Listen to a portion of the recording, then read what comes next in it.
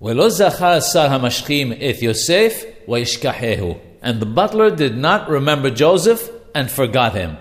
Why does the pasuk say both did not remember and also forgot? Surely they're the same thing.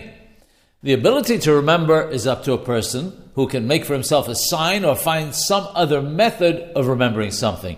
That's the reason why whenever a person is cautioned not to forget, the warning is preceded by an instruction to remember. This is because a person always has to make a conscious effort to remember. Another explanation is that the two expressions are referring to two different things that Joseph asked of the butler. The first was that the butler would remember him, and the second was that he would mention him to Pharaoh. When it says the butler did not remember him, this is referring to the fact that the butler forgot him. And when it says forgot, this is referring to the fact that he forgot to mention him to Pharaoh.